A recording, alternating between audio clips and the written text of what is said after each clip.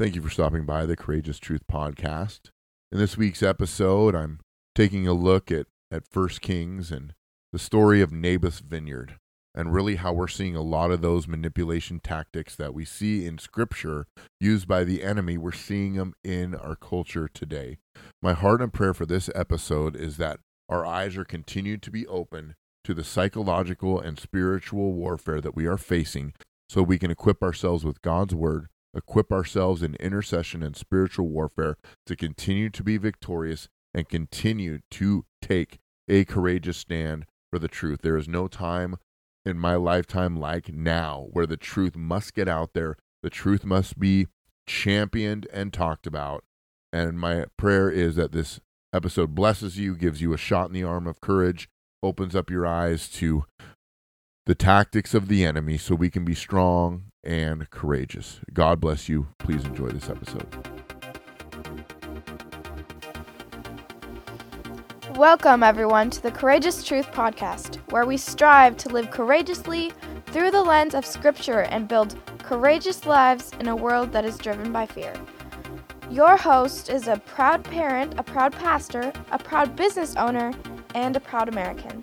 Tune in today for your dose of courageous truth. And now, your host, Eric Lundberg. Welcome, everyone, to the Courageous Truth Podcast. I'm very excited and honored that you would choose to spend a little bit of time with me today. I appreciate all the support from the last episode when I talked a little bit about fascism.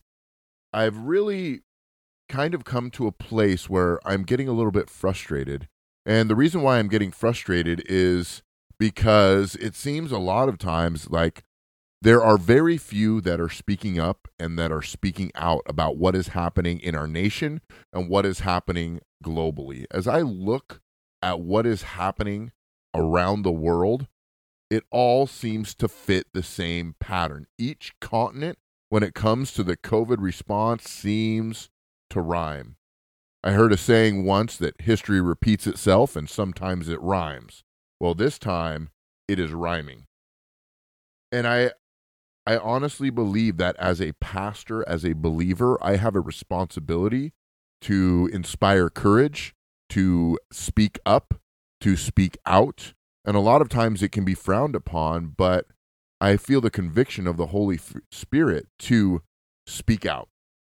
We are in a spiritual battle, and it is manifesting in many, many different ways. I'm going to read a portion of Scripture today out of 1 Kings chapter 21. This is a story about Naboth's vineyard. 1 Kings chapter 21, we're going to visit a story about a woman named Jezebel and her husband, King Ahab. Jezebel, as you know, is not only was she a queen, but there is a spirit, a manipulative witchcraft spirit that is attached to her, and we see her manifest throughout Scripture. We see that spirit manifest throughout history, and we are seeing that spirit manifest today in the form of control, in the form of fear, and in the form of manipulation. The Word of God says this. I'm going to read out of the ESV version. Verse 1, 1 Kings 21, verse 1. Now Naboth the Jezreelite had a vineyard in Jezreel, beside the place of Ahab king of Samaria. And after this Ahab said to Naboth, "Give me your vineyard, that I may have it for a vegetable garden, because it is near my house, and I will give you a better vineyard for it. Or, if it seems good to you, I will give you its value in money." But Naboth said to Ahab, "The Lord forbid that I should give you the inheritance of my fathers." And Ahab went into his house, vexed and sullen because of what Naboth the Jezreelite had said to him, for he had said, "I will not give you the inheritance of my fathers." And he lay down on his bed and turned away his face and would eat no food. But Jezebel his wife came to him and said, "Why is your spirit so vexed that you eat no food?" And he said to her, "Because I spoke to Naboth the Jezreelite and said to him, 'Give me your vineyard for money, or else, if it please you, I will give you another vineyard for it.' And he answered, 'I will not give you my vineyard.' And Jezebel his wife said to him, 'Do you now govern Israel? Arise and eat bread, and let your heart be cheerful. I will give you the vineyard of Naboth the Jezreelite. So she wrote letters in Ahab's name and sealed them with his seal, and she sent the letters to the elders and the leaders who lived with Naboth in his city. And she wrote in the letters, proclaim a fast and set Naboth at the head of the people, and set 2 worthless men opposite him, and let them bring a charge against him, saying, you have cursed God and the king. Then take him out and stone him to death. And the men of his city and the elders and the leaders who lived in the city did as Jezebel had sent word to them. As it is written in the letters that she had sent to them, they proclaim a fast and set Naboth at the head of the people. Verse 13, and the 2 worthless men came in and sat opposite him. And the worthless men brought a charge against Naboth in the presence of the people, saying, Naboth cursed God and the king. So they took him outside the city and stoned him to death with stones. Then they sent to Jezebel, saying, Naboth has been stoned to death. He is dead. As soon as Jezebel heard that Naboth had been stoned and was dead, Jezebel said to Ahab, arise, take possession of the vineyard of Naboth the Jezreelite, which he refused to give you for money, for Naboth is not alive but dead. As soon as Ahab heard that Naboth was dead, Ahab rose to go down to the vineyard of Naboth the Jezreelite to take possession of it. So what we see in that portion of scripture is we see King Ahab set his sights on a vineyard that was owned by a man named Naboth. He tried to purchase it, tried to trade for it. He wasn't given it because Naboth had higher value on the vineyard than for him, than money or whatever they were going to trade for it. Ahab went home, sulking, crying. His wife Jezebel heard. She concocted a plan to manipulate Naboth to a place where she could set him up to be stoned to death and set lies in place so that he would be caught and executed for a false crime. And I want to talk today a little bit about a word we hear in culture called gaslighting. We see it in culture. We see it around. It as manipulative tactic. And I want to talk about it. And I think it's important to talk about because we are in a spiritual war. We are also in a psychological war. That spiritual battle is manifesting in the battlefield of the mind. Joyce Myers wrote a book years ago called The Battlefield of the Mind. And I believe that this is what we are seeing. We are seeing psychological battle, we are seeing a manipulation battle, and we are seeing an ideological battle take place in our nation, in the airwaves, in culture, in speech, and we need to be aware of what's happening so that we can set our hearts against it, stand strong, take a courageous stand for the truth. So stay tuned. I will be right back. This is just a reminder to go ahead and hit that subscribe button. I really appreciate your support here at the Courageous Truth Podcast. Your subscription helps me to know how to create greater content and better serve you, my listener. Thank you for hitting that subscribe button right now.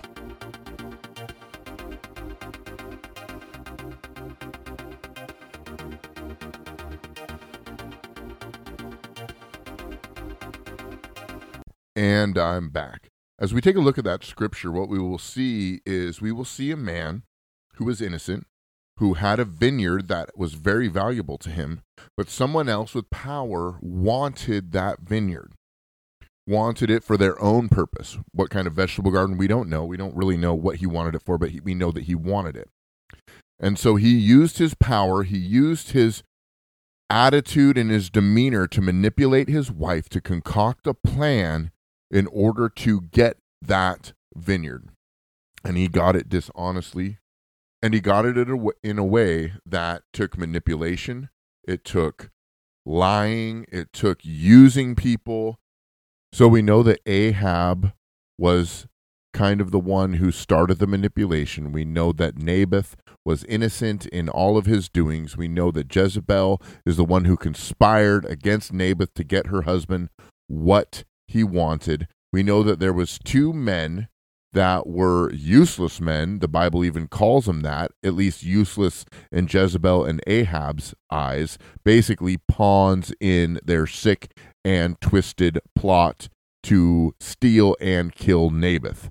So what we see is massive manipulation. What we see is a massive spirit behind it that's selfish, that has its own agenda, that wants to do whatever it can to fulfill the satisfaction and the evil desires that it has. And we see this in culture today, don't we? We see the same spirit, the same manipulation, the same selfish agenda, and not what the world says is selfish, but what the Word of God says is selfish. We see that selfish agenda in culture, don't we?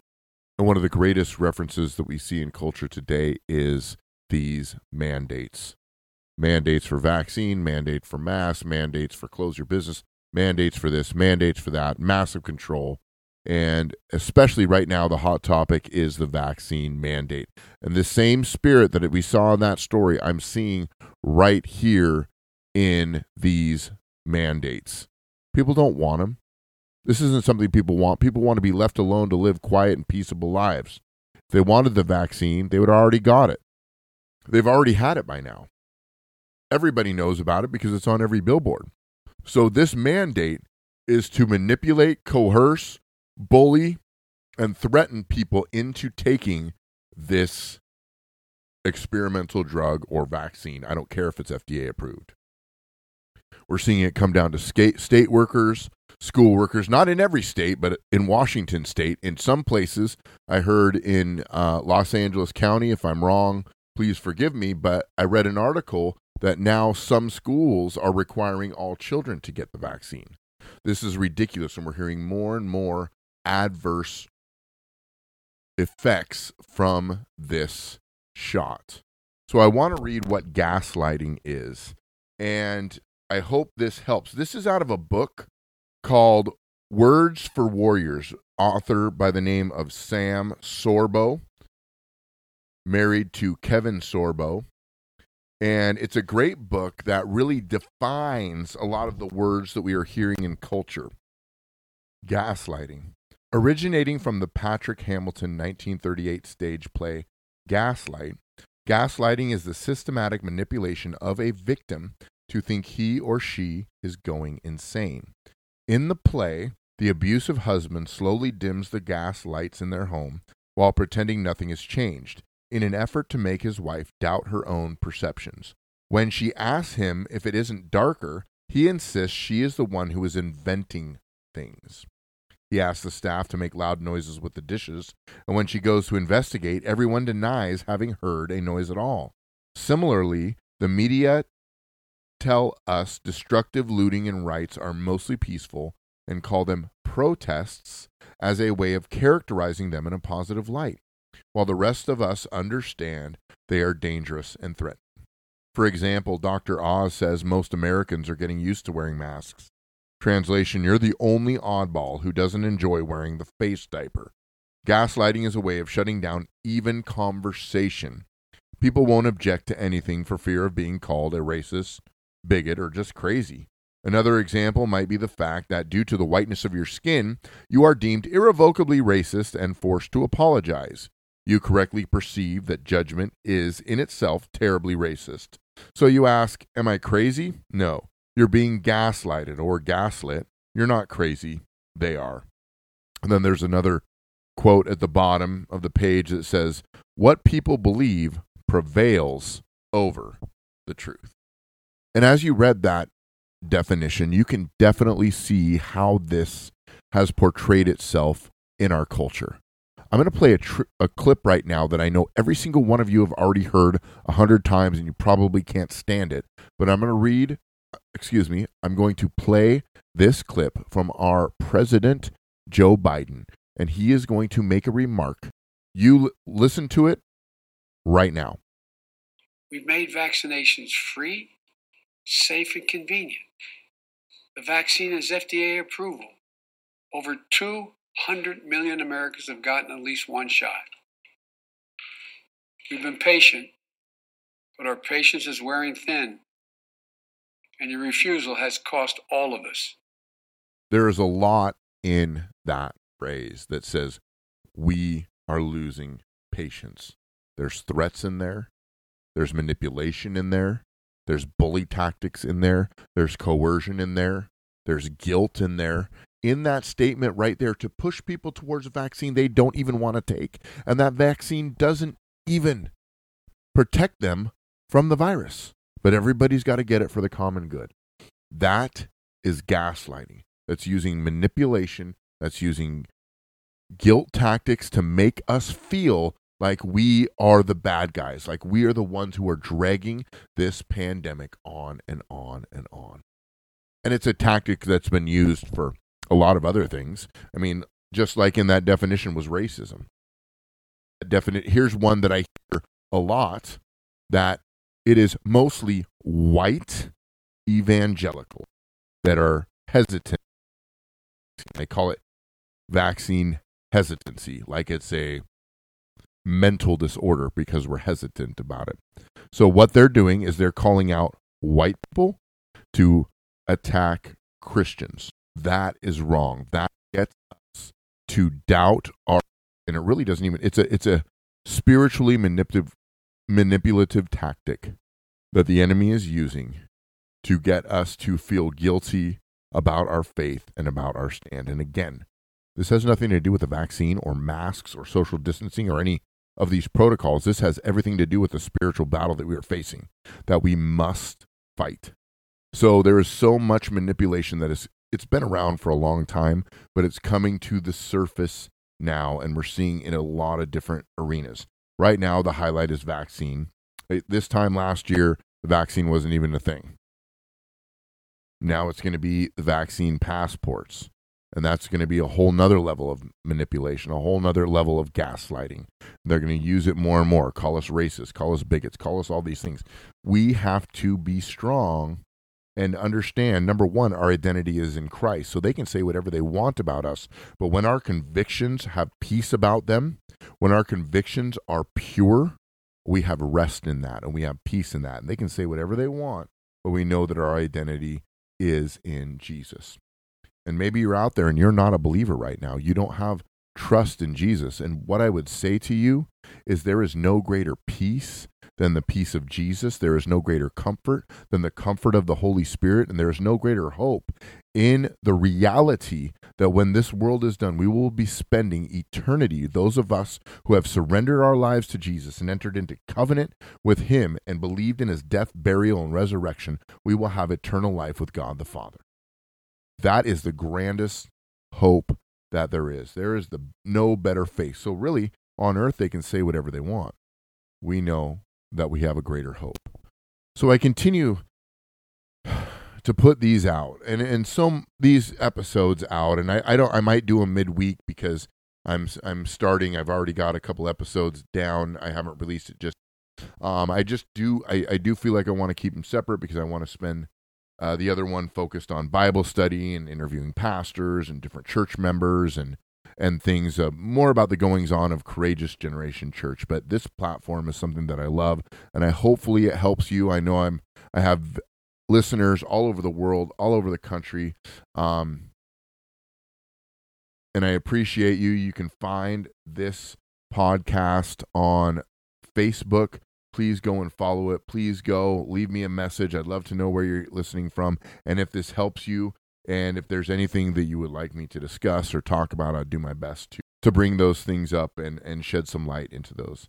But the bottom line is this. I believe as believers, we need to be strong. We need to stand up. We need to know what type of psychological weapons we are facing so that we can be prayerfully victorious and prayerfully overcome. And that's all the time that I have for today. Thank you for stopping by the Courageous Truth Podcast. God bless you. I'm going to end this podcast in a prayer. So, Father God, I just thank you that you sit on the throne, that, Lord, we can put our trust, our faith, and fix our eyes upon you. And, Lord, we live in a mixed-up culture. We are seeing witchcraft. We are seeing a Jezebel spirit. We're seeing manipulation. We're seeing gaslighting all throughout our culture. And, Lord, I pray that you would help us to stay strong, Help us to be strong for those who can't be strong for themselves. Help us to not fall into the trap of mimicking the culture's way of dealing with disagreement and different issues. Help us to continue to stay strong in the faith, speak the truth in love, but speak truth, and to be courageous about it. We love you, Lord, in Jesus' name. Amen. So God bless you. Thank you for stopping by, and continue to take a courageous stand for the truth. I will see you next week. Thank you for tuning in to the Courageous Truth Podcast. We live in a world that is in desperate need of courage and in desperate need of truth. Our prayer is that this podcast will equip and inspire you to live courageously for your family, your community, your God, and for your country. Be courageous in your stand for truth in a world that is completely abandoned. See you next time right here at the Courageous Truth Podcast. Remember, truth requires courage.